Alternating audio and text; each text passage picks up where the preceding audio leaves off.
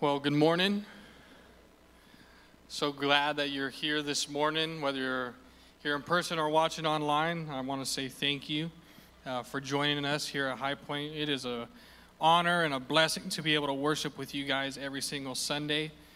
A couple of quick announcements. If you weren't here last week or didn't have a chance to pick up an envelope, our 2021 giving initiative is we have envelopes out in the foyer. They'll be out there after service. Our giving initiative for the 90-day tithing challenge, or the Kingdom Builders, or the parking lot initiative. Those will be out there after service, as well as your 2020 giving statements. If you did not receive them by email, we have that printed out for you. Or if you specifically requested one by email, or if you specifically requested one to be printed, we have those out there, and they'll be out there after service as well. If you don't know who I am so honored to meet you. My name is Pastor Anthony. I have been here since June of 2019, right? Man, it is... I can't believe that this June will be 2 years, and June's going to be here before we know it. Really honored and excited to be speaking with you guys today. Let me see. I've spoken once before, and that was in the first few months of being a youth pastor here at High Point. I've since been scheduled 3 total other times, and I shared this with the first service. The first time, I was so excited. I had a sermon prepared. I had illustrations. I had everything ready to go. And then we got the news of 15 days to slow the spread last February, the beginning of March. And then I was scheduled to speak in October, and I was once again so excited. It was going to be on the 25th, the day before my birthday, and a week before, on a Wednesday, I found out that Auntie Rona came to visit me in my house. So I couldn't be here, but I'm here today, and I'm so excited to bring the word of the Lord to you guys in this place. I'm excited to be speaking in front of you and honored. I just have to quickly say I am blessed to serve at this place of worship, to serve under an amazing pastor, Pastor David, to serve this amazing board, to serve alongside Pastor Chris and Pastor Erica. This is a great place. If you're looking for a home, this is a great place. I have felt nothing but like family since I moved here, and that is just a testament to not only Red Bluff, but to this place, and I am so grateful. Thank you. Today I'm going to be talking about building something new. Building something new. Pastor David is in a series called A New Thing, and I'm not necessarily doing the next portion, but I am going to be sharing what I believe God has put on my heart for this church in this season, is that God wants to build something new. Isaiah chapter 43, verses 18 and 19. It's our key verse for the year. It says, "Forget the former things, do not dwell on the past. See, I am doing a new thing. Now it springs up, do you not perceive it? I am making a way in the wilderness and streams in the wasteland." That key word that I want to point out is, I am making a way. Jesus is making a way. Let's pray this morning.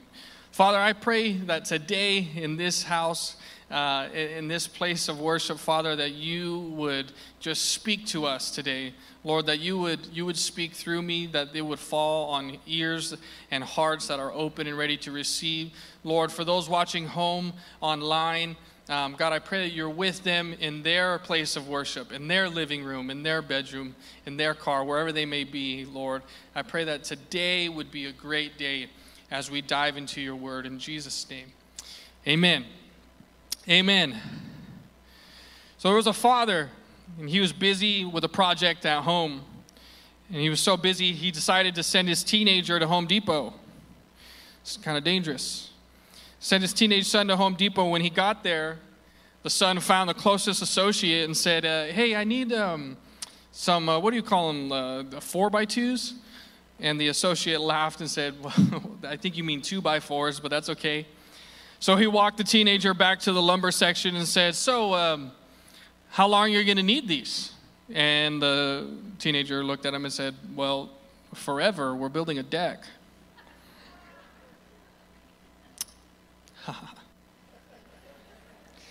You know you're getting older when Home Depot was what you had to go through to get to Toys R Us afterwards. The promise of visiting Toys R Us, to wake up early and go with your dad because he had to watch you while mom was at work. I promise, son, we're going to go to Toys R Us afterwards.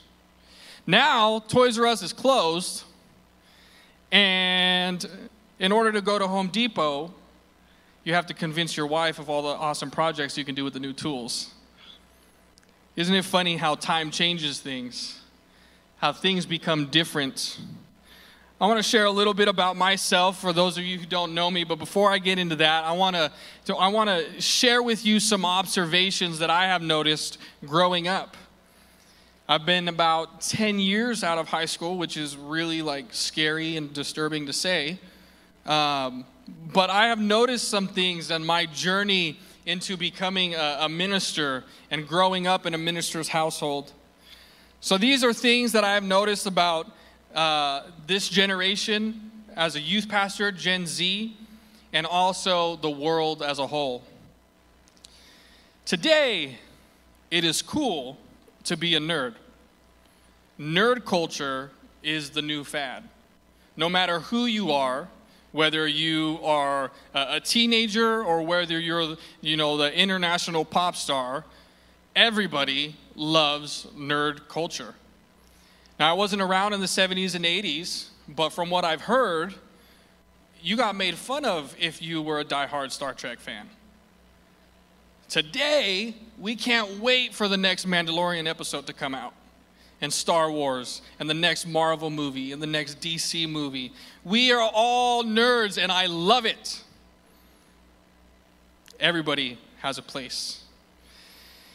In my generation, in the millennials, we experienced something that I never really liked, but it happened. Everybody got a trophy for participating. In Generation Z, the things that I have seen and the mentality they have, they would rather just skip the whole trophy thing and use that money to go support a local business. They're different. They're built different. When I was a kid, it was put away your video games and go play outside. Go outside. Just go outside. Ride your bike to the park. Go outside. Now it's a little bit dangerous outside. Crime is up. So why don't you just stay home? You can play video games. In 2019, Kyle Giersdorf, he was 16 years old at the time, won $3 million in the Fortnite World Cup. Now, Fortnite is a video game and not a measurement of time. Fortnite World Cup. He won $3 million in the first ever World Championship. Just for comparison, this teenager, 16 years old, in comparison, that same exact year, Tiger Woods won his 5th Masters tournament. And he made just over $2 million. That's insane. 16-year-old making that much money. And all the parents are going to go tell their kids to stay inside and play video games just a little bit more, right? No, I'm just kidding. Make that college money. Speaking of college, according to Yahoo Finance, the price of a 4-year institution has risen 3,009% in the last 50 years. I experienced a little bit of anxiety when choosing a college, and that anxiety has just increased exponentially for these teens. Now you might say, well, what about the price of inflation, the adjustment for inflation? Well, if that was the case, adjusted for inflation, it would be $2,323 versus $10,000 today. That works out to an increase of 340% increase for going to a four-year university today versus going to a four-year university in 1969. That is insane. And we ask these teenagers to make a four-year decision that's going to affect them for the rest of their life when their brain's not even fully developed yet. Talk about anxiety. I experienced this as a high schooler, but my sister, who is now a freshman in college, I had never seen somebody care so much about their grades, but not because she wanted to be a good student, but because she was anxious that anything less than an A was going to determine her future. This is the world that we live in now. It's the world that these teenagers live in now. Here's some positive things, though. Gen Z is the most creative generation, I believe. They're one of the most creative generations.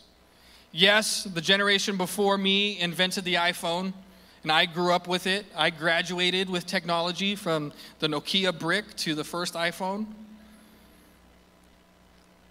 Now these kids are taking this technology and doing amazing things with it.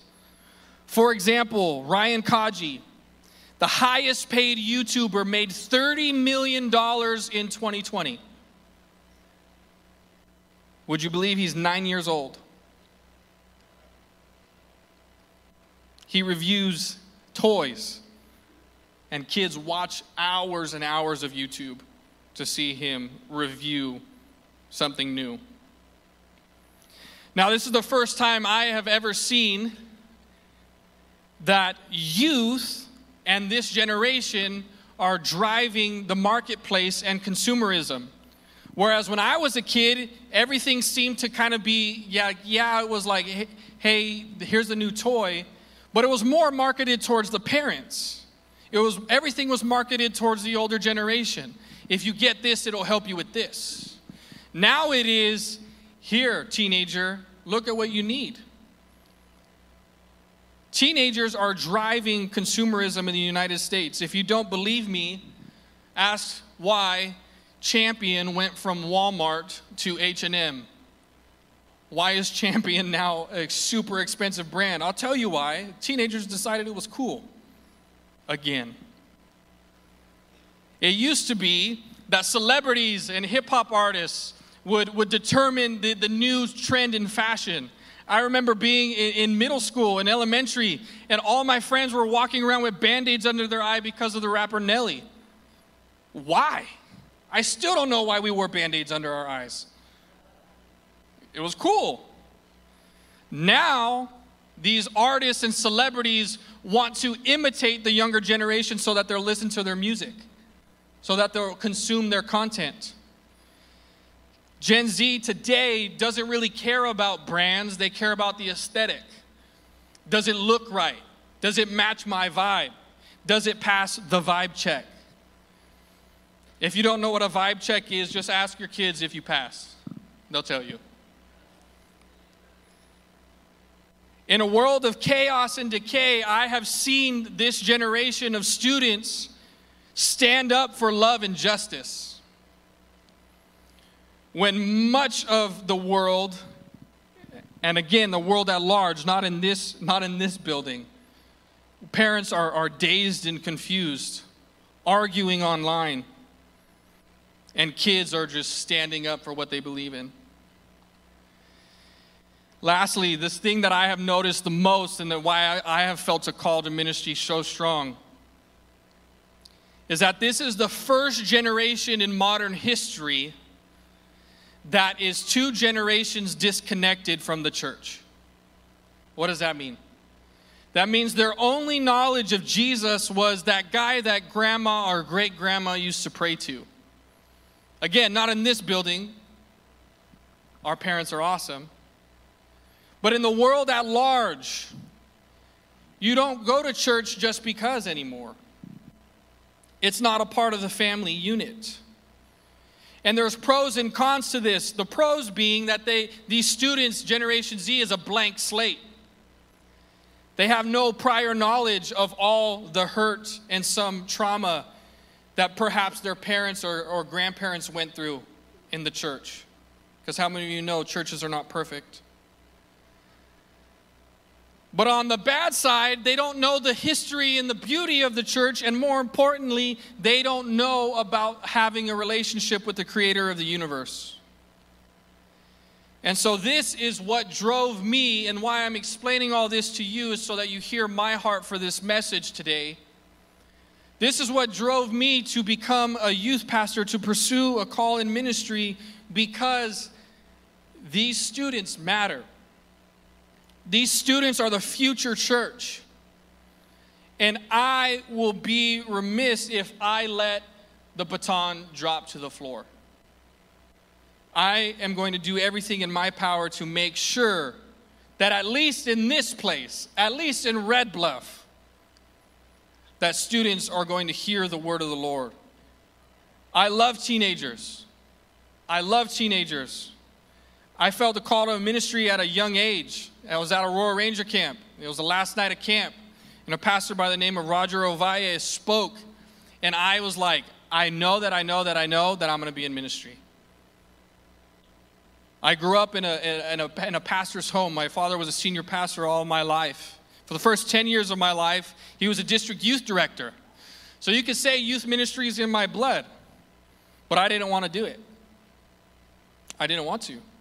I wanted to get out of California, wanted to make a lot of money so I could do a lot of things and bless a lot of people. So what did I do?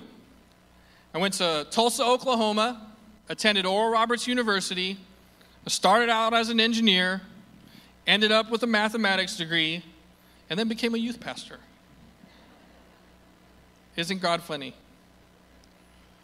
It was in my time in Oklahoma where I fell in love with youth ministry. I began to see all these things that I listed for you guys, and my heart began to break for the next generation. And I felt so strongly, and I remember specifically in 2017 at a church conference.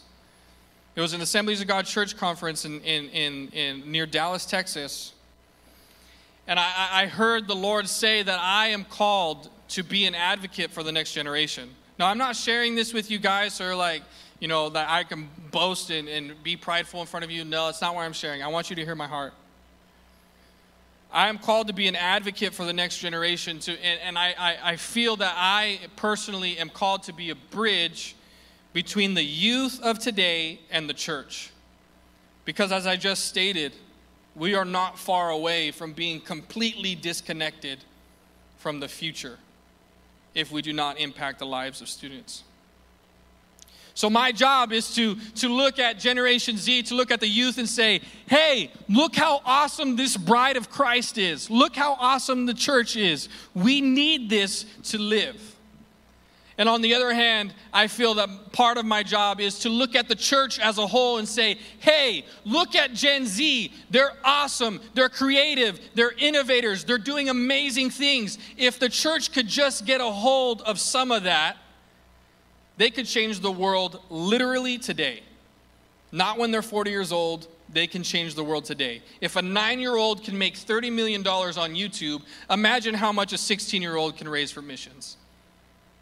Imagine if the church got a hold of the power of Generation Z. And this is why I feel called to be a youth pastor. This is why I feel called. So why am I sharing all of this? Not to talk about myself. One, to talk about these youth.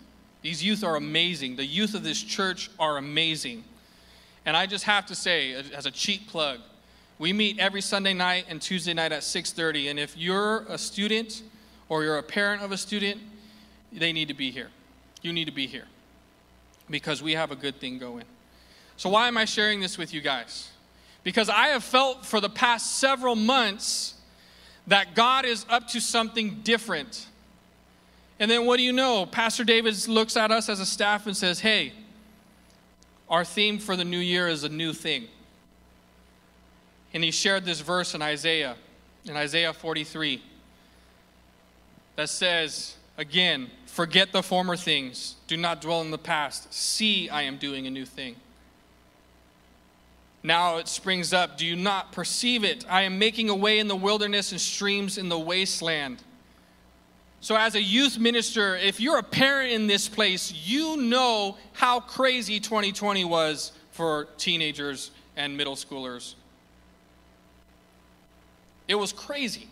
And we're still dealing with things. And I have so much respect for you parents.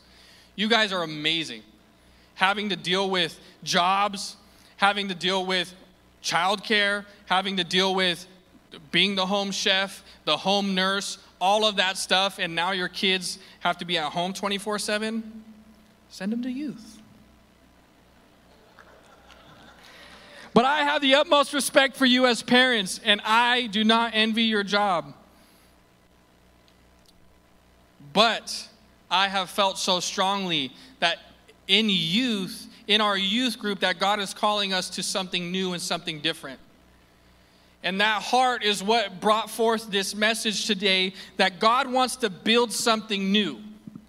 Now, there's moments in our lives where we're called to tear down things. We're called to tear down walls. We're called to tear down idols. We're called to tear things down before the Lord. And then there are other times in our life where we're called to rebuild things, to rebuild the altar before the Lord, to rebuild the temple. Right? There's times that we see in the Bible where God called his people to rebuild. And then there's times like these that I believe that we're called to build something new. We're called to build something new. So what do we do when life is crazy? When it feels like we're just slamming our head up against a brick wall over and over, going insane because everything we're doing is not working? Maybe it's time to build something a little bit different. Maybe it's time to forget the way that things used to be done, or the way that your parents raised you, or the way that your boss was. Maybe it's time to do things a little bit differently this year, spiritually and physically. So I'm going to give you guys 3 things that I believe we absolutely need in order to build something new. The first thing that we need are blueprints. Now, before I jump into these 3 points, I want to let you know that this is not some profound download from revelation from the Holy Spirit. This is what I like to call a duh message. Not a dumb message, a duh message. Because these are all things that we know. And if you've grown up in church or been around church at all, there's things that okay, yeah, youth pastor, I know that. I'm glad you know that. But my job today is to remind you. And in the context of 2021, to remind you. So the first thing that we need are blueprints. What do you do when God calls you to build something new, but you have no idea what that is? When God stirs something in your spirit or gives you a hint or gives you a revelation and you're like, okay, now what? What do I do with it? I like to think of Peter when Jesus looked at him and said, upon this rock I will build my church. And if I were Peter, I would have been looking at Jesus like, yeah. What? What does that mean? On top of that, you're about to leave? What? I could not imagine being him and figuring out what that meant. What does building a church mean? Yeah, we had the synagogue. Yeah, we had the temple. But what is a church? So what do you do when God calls you to build something new and you're in a season of life where you are feeling like something needs to change, something needs to be different? And it's not necessarily rebuilding because you're already built up. It's not necessarily tearing stuff down, but it is building something new, building something different. I don't know what the blueprint of your life might look like, so I'm going to give us some general biblical information that I know for a fact is what we need. So here is what we do know as far as it comes to blueprints in our life. Christ is our foundation for all things. Let's say that again. Christ is our foundation for all things. Again, you might be sitting here and saying, okay, Pastor, tell me something new. You're talking about a new thing. You're going to tell me all things I already know. Christ is a foundation for all things. It is impossible to build something new or something lasting if Christ is not involved. John 1, verses 1 through 3. In the beginning was the Word, and the Word was with God, and the Word was God. He was in the beginning with God. All things were made through him, and without him was not anything made that was made. What does that mean? That means everything in the world, the foundations of the earth, were spoken through the Word, which is Jesus. So if we're talking about foundation, let's go back to the beginning. Jesus was there in the beginning, and when the first blueprint was formed, Jesus was there. Jesus is the foundation for all things. And it says here that nothing was made without him. Isaiah chapter 28, verse 16. Therefore, thus says the Lord God, behold, I am the one who has laid a foundation in Zion, a stone, a tested stone, a precious cornerstone of a sure foundation. Whoever believes will not be in haste. Jesus is the tested, precious cornerstone of our firm foundation. Matthew 7, verse 24 through 27 says this, therefore, everyone who hears the words of mine and puts them into practice is like a wise man who built his house on the rock.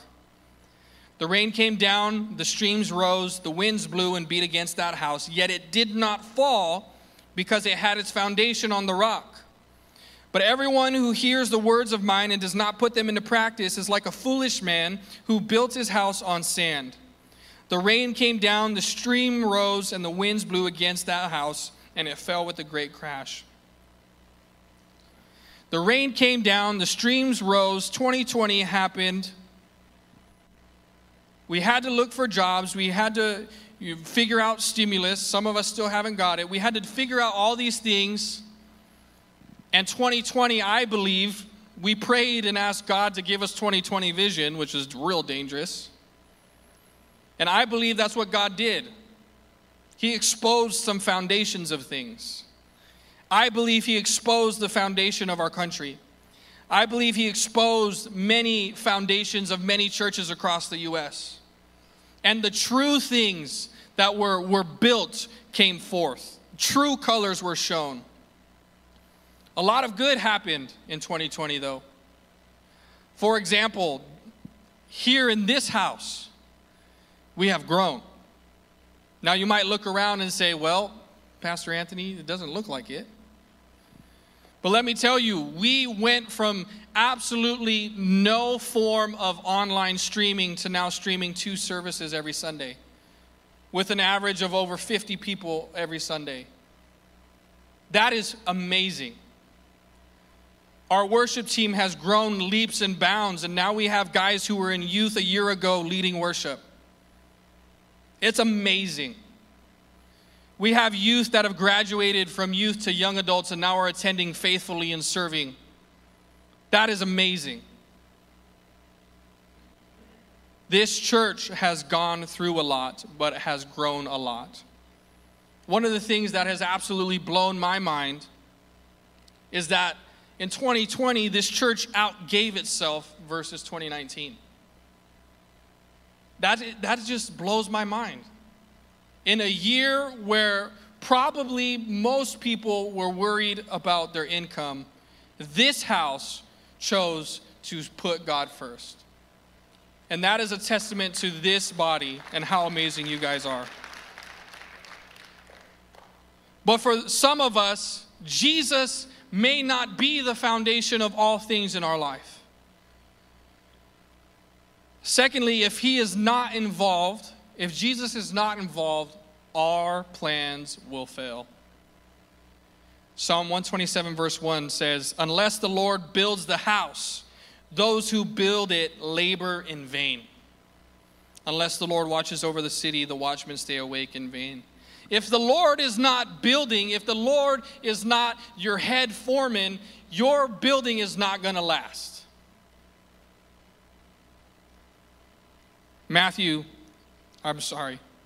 referring to Matthew, Luke's interpretation of Jesus' words, I wanted to read from Luke chapter 6, verse 46 through 49.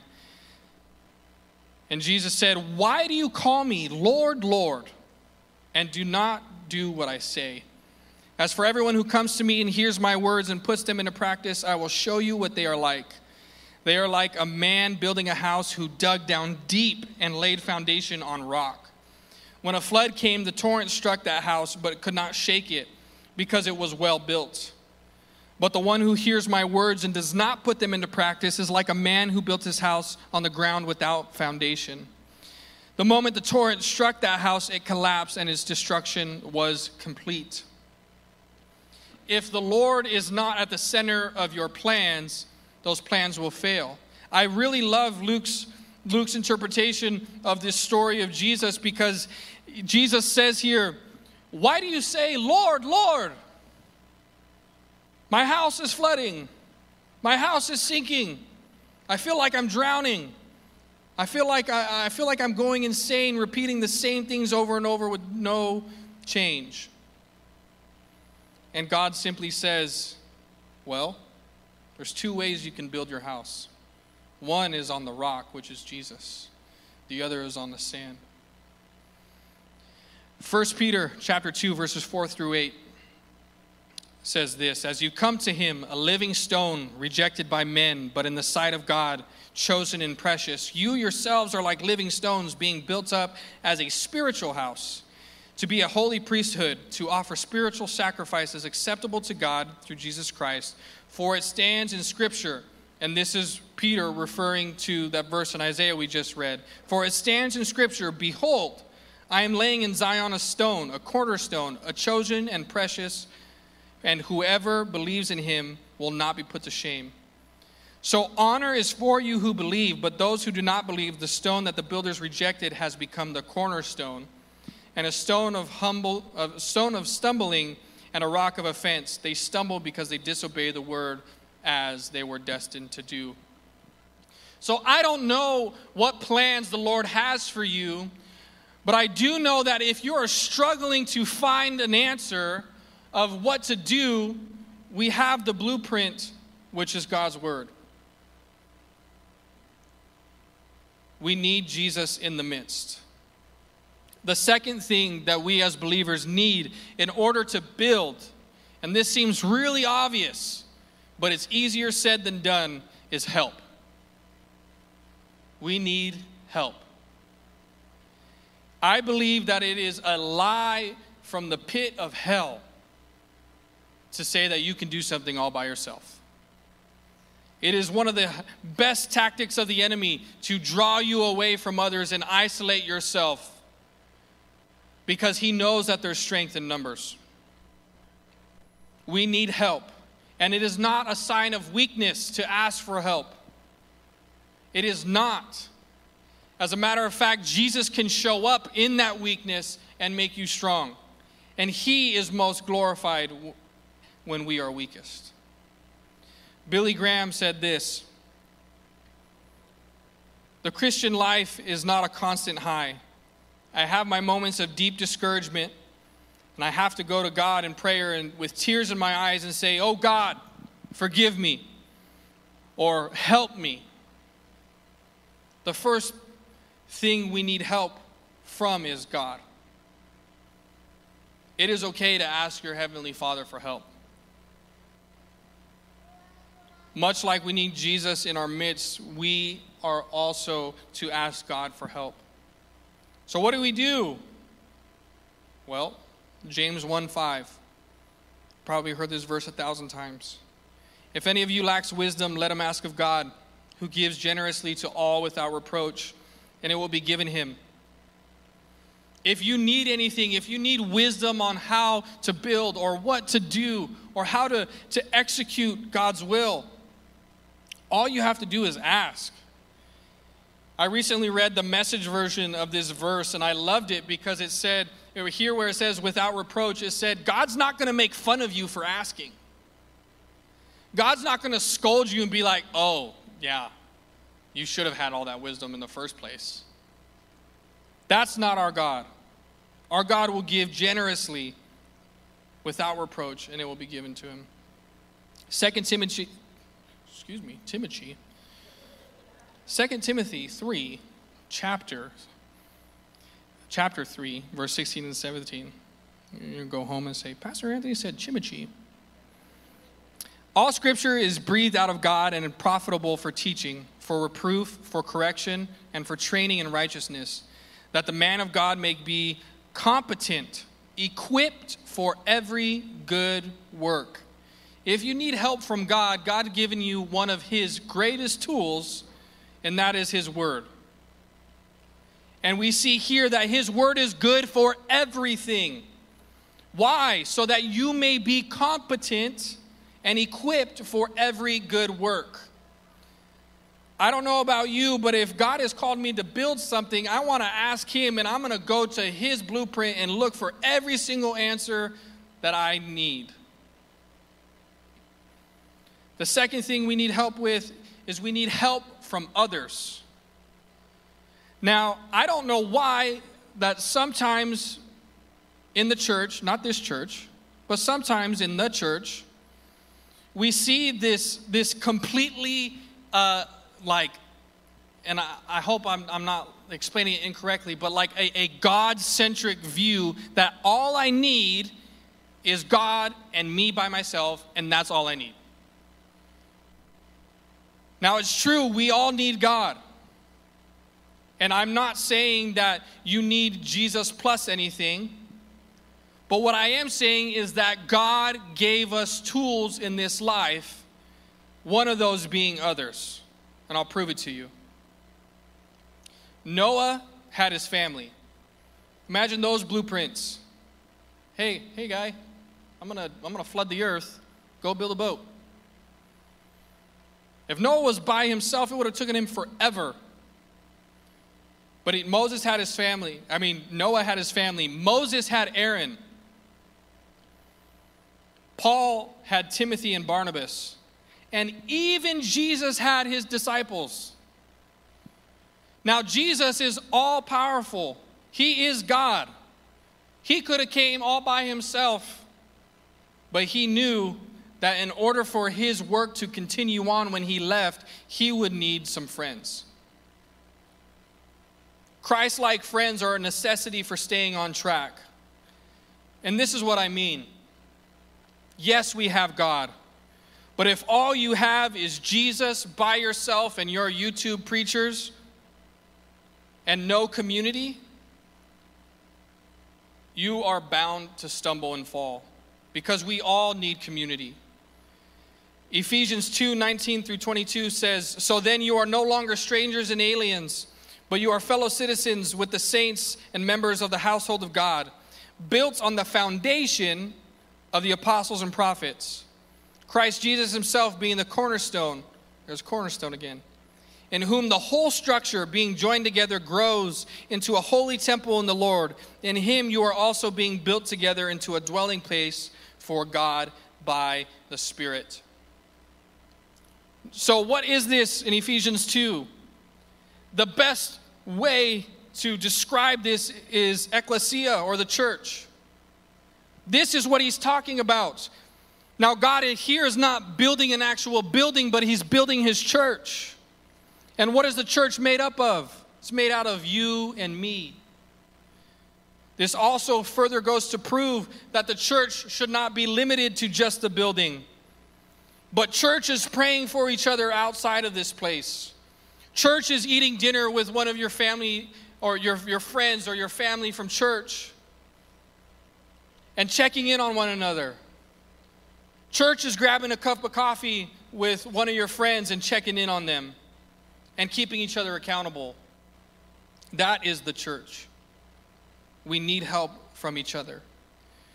1 Thessalonians 5:11 says, "Therefore, encourage one another and build one another up, just as you are doing." We are called to build one another up. Now, if it was just us and God, then why would God tell us to meet together? Why would God command us to build one another up? Lastly, I want to point out that there's strength in numbers, and I'm going to roll through these verses pretty quick, but I just want to show you what the Bible says about the positive attitude of having strength in numbers. Ecclesiastes 4:12 says, "And though a man might prevail against one who is alone, two will withstand him. A threefold cord is not easily broken." Deuteronomy 32, verse 30 and 31. "How could one have chased 1,000 and two have put 10,000 to flight unless their rock had sold them, and the Lord had given them up? For their rock is not as our rock, our enemies are by themselves." Two can put 10,000 to flight. Matthew 18, verse 20. "For where two or three are gathered in my name, there I am among them." There is strength in numbers. We need each other. If we are going to build together in this life, if we are all going to achieve the success when it comes to our spiritual walk, we need each other. The third thing that we need in order to build something new is faith. We need faith. Now, faith seems really hard to come by these days. Faith is very closely linked to hope, and it seems like everything in this world is pointing towards, hey, there's no hope. But that is a lie. We have faith. We need to trust the process. We need faith in God. Again, now this might be completely obvious, but I want to remind you this morning, we need faith in God. Is your faith in yourself? Is your faith only in yourself and what you can do? Or is it fully in the one that created you? Philippians 1:6 says, "And I am sure of this, that he who began a good work in you will bring it to its completion at the day of Jesus Christ." The one who planted these dreams and planted these goals and planted the promise of a family and planted the promise of a business and planted the promises of God in your heart is not forgotten. We have it in his word that we can have faith that he will complete it until the day of Jesus Christ, until his return. Proverbs 3:5-6 says this, "Trust in the Lord with all your heart, and do not lean on your own understanding.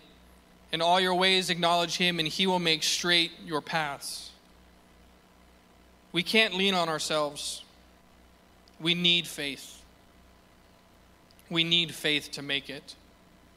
Secondly, we do need faith in ourselves. You do need faith in yourself. Again, this is not faith in yourself alone, but this simply means that you need to be faithful, full of faith. This means that we need to work hard, for we know that faith without works is dead. So if we have faith, if you have faith, that means that you are faithful enough to trust that you can do it. To work hard for what you have and what God has called you to build. St. Augustine said this, "Pray as though everything depended on God. Work as though everything depended on you." Work hard. God did not call us to an easy life. We are called to work.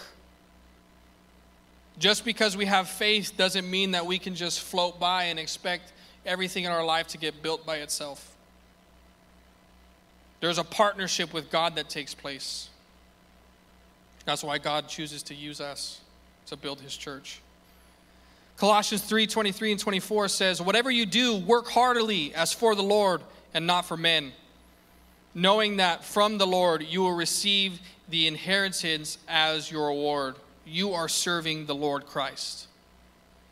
Everything you do, it says here plainly in God's word. While you're working, whatever you are working to achieve or working to build, you need to have your mindset on, okay, this is not for me, this is for the Lord. And when you get a hold of this, it's powerful because you begin to build things differently. There is this passion or this positive angst that's like driving you to keep going. Because it's not for myself, it's for Jesus. Winston Churchill said this: success is not final, failure is not fatal. It is the courage to continue that counts. To keep on keeping on. To have faith that God is going to complete it, and to have faith that you are going to work hard to complete it. James chapter 1, verse 2 and 3. Count it all joy, my brothers, when you meet trials of various kinds, for you know that the testing of your faith produces steadfastness. It's the courage to continue that counts. Our faith will be tested, but we should count it joy because we're getting stronger, we're getting better. So we need faith in God and we need faith in ourselves. But lastly, we need to know and we need to have faith that you heard the word of the Lord. Now this kind of combines those first two previous points about having faith in God and faith in yourself, because if you do not have faith in that you heard the word of the Lord, the enemy is going to seek to come and steal that word. One of the first things that the enemy did was not make us sin. And I believe it was Pastor Chris a few Thursdays ago that shared this. It was not to make us sin, it was to make us doubt. Genesis 3, chapter 1. Now the serpent was more crafty than any of the wild animals the Lord God had made. And he said to the woman, "Did God really say? Did God really say you must not eat from any tree in the garden?" And that was what the enemy does today. God gives us this amazing revelation. God gives you these plans. Those dreams you had when you were a child were not your own. I promise you. But the enemy comes as we get older, and he says, "Did God really say? Did God really say at church camp when you were 12 that you would do amazing things in my name? Did God really say that you would one day have a family? Did God really say that one day you would get married? Did God really say?" And we go on and on and on, and we begin to doubt the word of the Lord in our lives. Now, faith in God and faith in ourselves will often return void if we do not accept and have faith that we heard the word of the Lord. Yes, God really did say. Yes, he really did say. Now, there's another object that comes in our way. Another stumbling block that's not just the enemy, sometimes it's ourselves. And we need to combat the imposter syndrome. To combat the imposter syndrome, there is a fantastic game, if you have not been enlightened. If you need to know, turn to your nearest youth and ask them. But this game is called Among Us, and in this game, there is a ship and a crew. And their goal is to complete the mission, but there's one or two imposters among them. And their goal is to sabotage the ship. So what is imposter syndrome? Well, much like this game, imposter syndrome refers to an internal experience of believing that you are not as competent as others perceive you to be. You only have experience and achievement out of luck, and you do not belong in the position you're in or the status you have. Now, this is a self-internalized thought that says, I don't belong here. I'm not good enough to be here. And this happens a lot of time in church, and admittedly, a lot of times to us as pastors, because we go through things too. I remember being a youth leader and going through horrible things in college, going through bouts of depression and feeling like, how can I serve young people? How can I be in a place of leadership when my own house is not in order? God uses broken people, and you are not an imposter. And the way that we combat this is the name of Jesus. I'll show you. Proverbs 18, verse 10. The name of the Lord is a strong tower. The righteous man runs into it and is safe. The name of Jesus is our refuge and our strength. Now, if I look at life and say, I have got here by my own strength, I am going to feel like an imposter every time. But if I look at my surroundings and look at the position I'm in and think, God put me here, God ordained me here, God assigned me for this mission, my mindset is going to be, nothing can stop me. Not even myself. So we must combat this imposter syndrome that says that you're not good enough. That you shouldn't be that position you're in at your job. That you shouldn't be in the position that you're in your house or in your family. Maybe you're the one that all your siblings or your cousins, you're the gatekeeper of all the information. And you're like, why am I here? Because God trusted you to be a light. God put you on assignment for a reason and on purpose. 1 Peter 1, 23 through 25 says, since you have been born again, not of perishable seed, but of imperishable through the living and abiding word of God. All flesh is like grass, and all its glory like the flower of grass. The grass withers and the flower falls, but the word of the Lord remains forever. So if you are finding yourself doubting, maybe the enemy is whispering in your ear, did God really say that you're going to do this? Or maybe it's yourself feeling like an imposter, feeling like you're not actually supposed to be there and you're not talented enough, or you're not anointed enough. The word of the Lord remains forever. And if God spoke a word to you, then we need to have faith that we heard from the Lord. Talk about being an imposter or feeling like one. I spoke briefly about Noah and how long it would have taken him by himself to build the ark. Now, when you look at all of the ages of his children and when Noah passed away and the timelines of everything, scholars believe that it still took Noah and his family 55 to 75 years to build the ark. Now, Noah was already set apart, being the only righteous person in the world. Him and his family, feeling like they don't belong. But could you imagine, for 55 years, all right, son, let's go get some 2x4s. 55 years. No one had ever seen rain before. I'm not sure if there were sailboats back then. I'm not sure what there was back then, but I know for a fact that a boat that big had never been constructed before. Now, what if God called you to do something crazy and something new, gave you all the blueprints, and then you're like, I don't know, like, did Jesus really say that I should get all this gopher wood? That's the wood Noah used to build this ark, by the way. Did God really say that he's going to kill the earth? Did God really, could you imagine if Noah doubted himself or doubted the word of God in his life? We literally wouldn't be here today.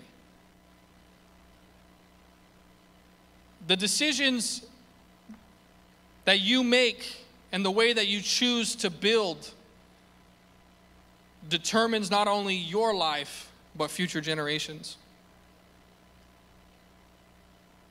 And as for me and my house, we're going to serve the Lord.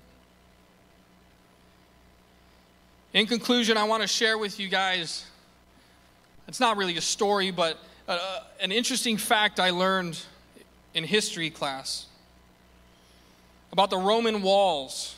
It was around the time of Constantine. Now, the Romans were geniuses. A lot of people, when they think of Rome, they think of, the chariot, they think of the roads. But Rome actually, reinvented construction and buildings. They invented a new type of cement. By the late 3rd century BC, the Romans revolutionized construction with the invention of concrete.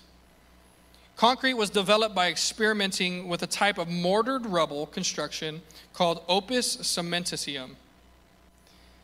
It was made by adding a volcanic dust or a volcanic ash called pozzolana to mortar made of a mixture of brick and rock pieces, lime or gypsum, and water.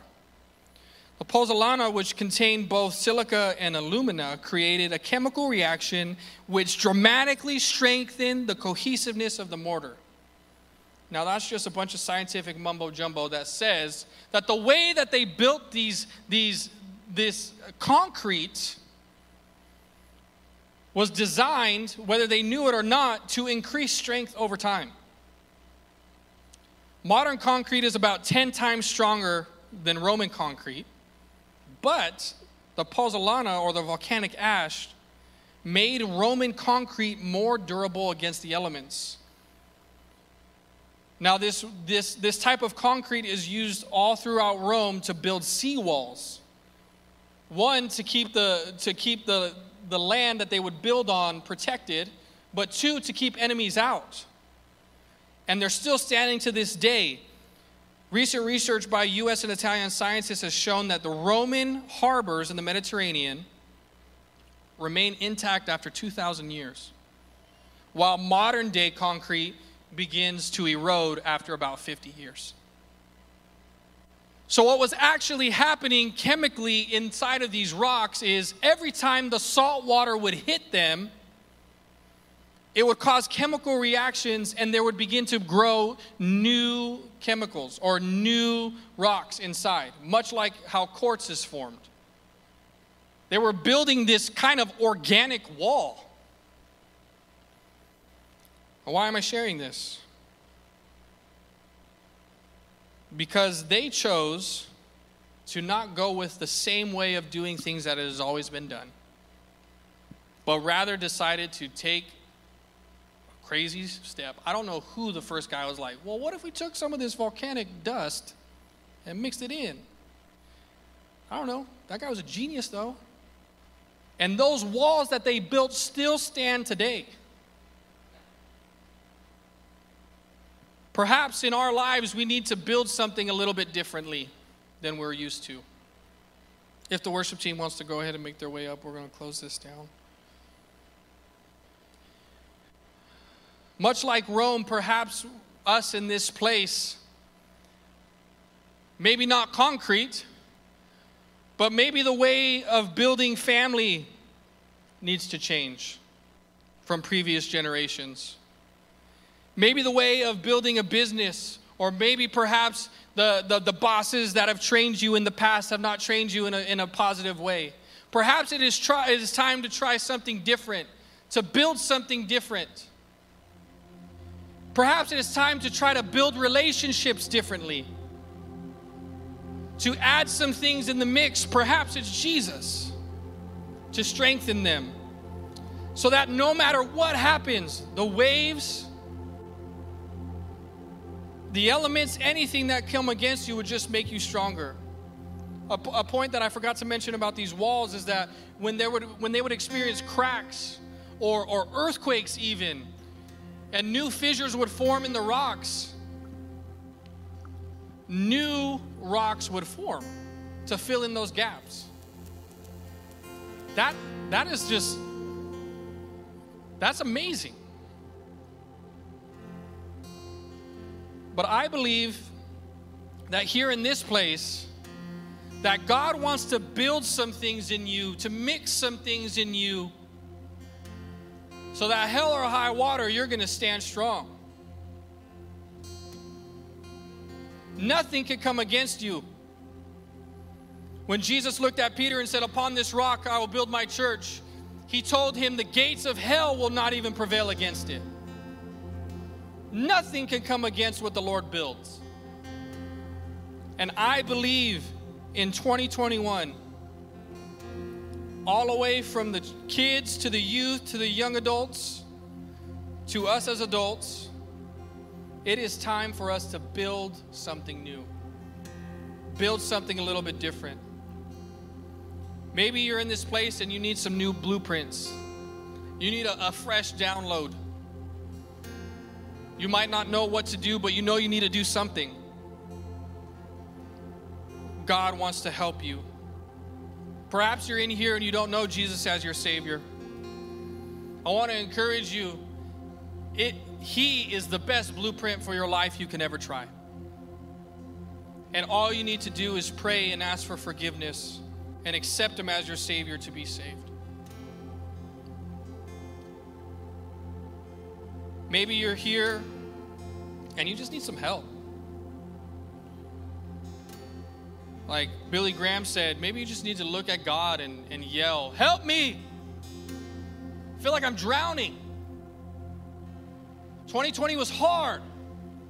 I'm stressed out. My kids are stressed out.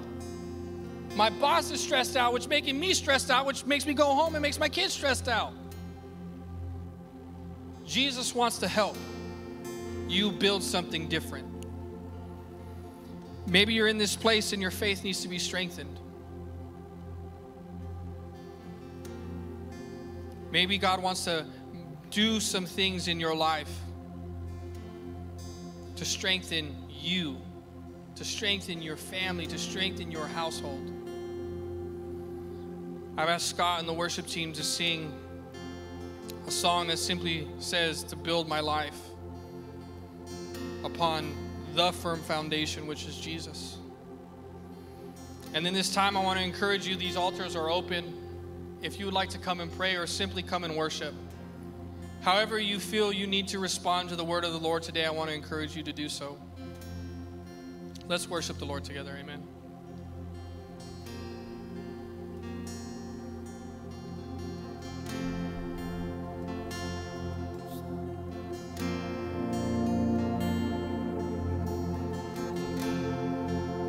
Worthy of every song we could ever sing,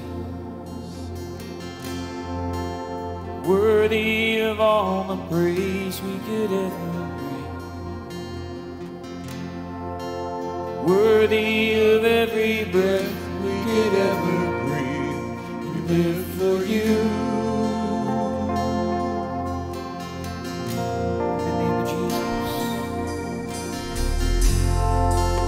Jesus, the name above every other name.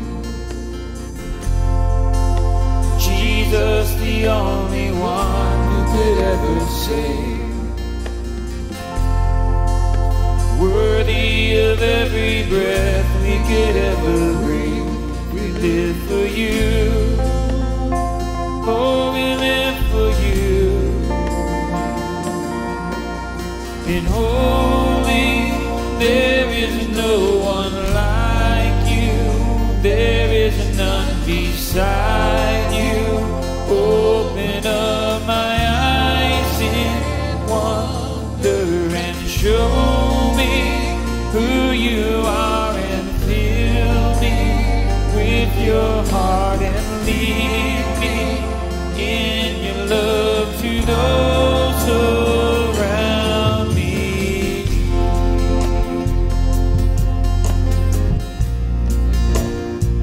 You're worthy, Lord, worthy of every song we could ever sing, worthy of all the praise we could ever bring, worthy of every breath we could ever breathe. We live for you. Oh, Jesus, you're the name. Jesus, the name above every other name. Jesus, the only one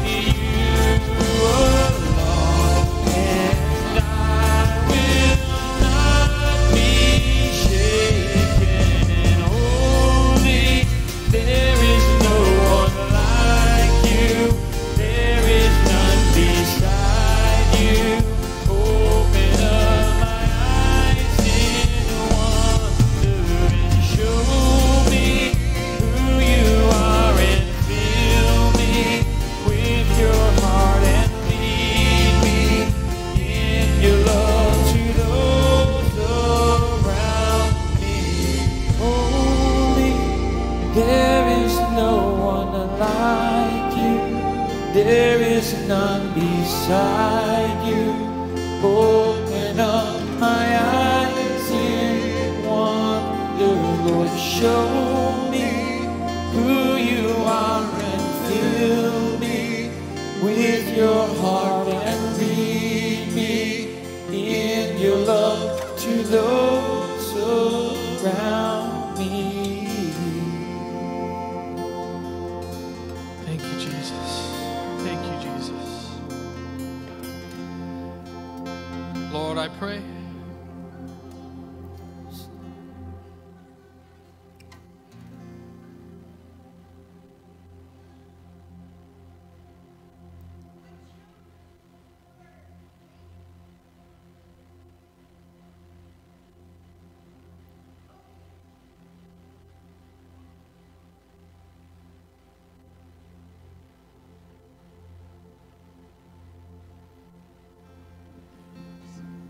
Amen. Amen. If you have never been in a service where you've heard someone speak with tongues and an interpretation of tongues, simply what that is that's the Holy Spirit. He is here in this place and He has spoken to us. We see that in Scripture, and if you agree with that word, if that word aligns with Scripture in your heart, then that word is for you.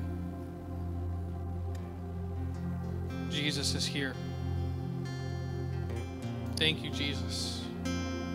May we walk with you, Jesus. God, thank you for doing a new thing in our lives. God, thank you for showing us in your word what to do when we don't know what to do. God, I pray as we go from this place that your word would go with us, that your Holy Spirit would go with us as we learn in this new season what new things you have called us to build in our lives and in our homes. Lord, I pray for everyone who has been affected by COVID-19, Lord, that you would touch them in the name of Jesus. Anybody that we know from this place and in this country and in this world, God, I pray that your healing power would come and make them whole again. Lord, keep us safe, keep our families safe. Lord, be with Pastor David and his situation, God. I pray you just give him peace and joy. Lord, as we leave this place, I pray that we would find new ways to speak to you and ask you for help, that you would strengthen our faith, and Lord, that you would always be the center of our lives, the center of our hearts, and our foundation of all of our blueprints. In Jesus' mighty name, amen. Amen. Thank you guys. Thanks for letting me speak. Appreciate you all. God bless.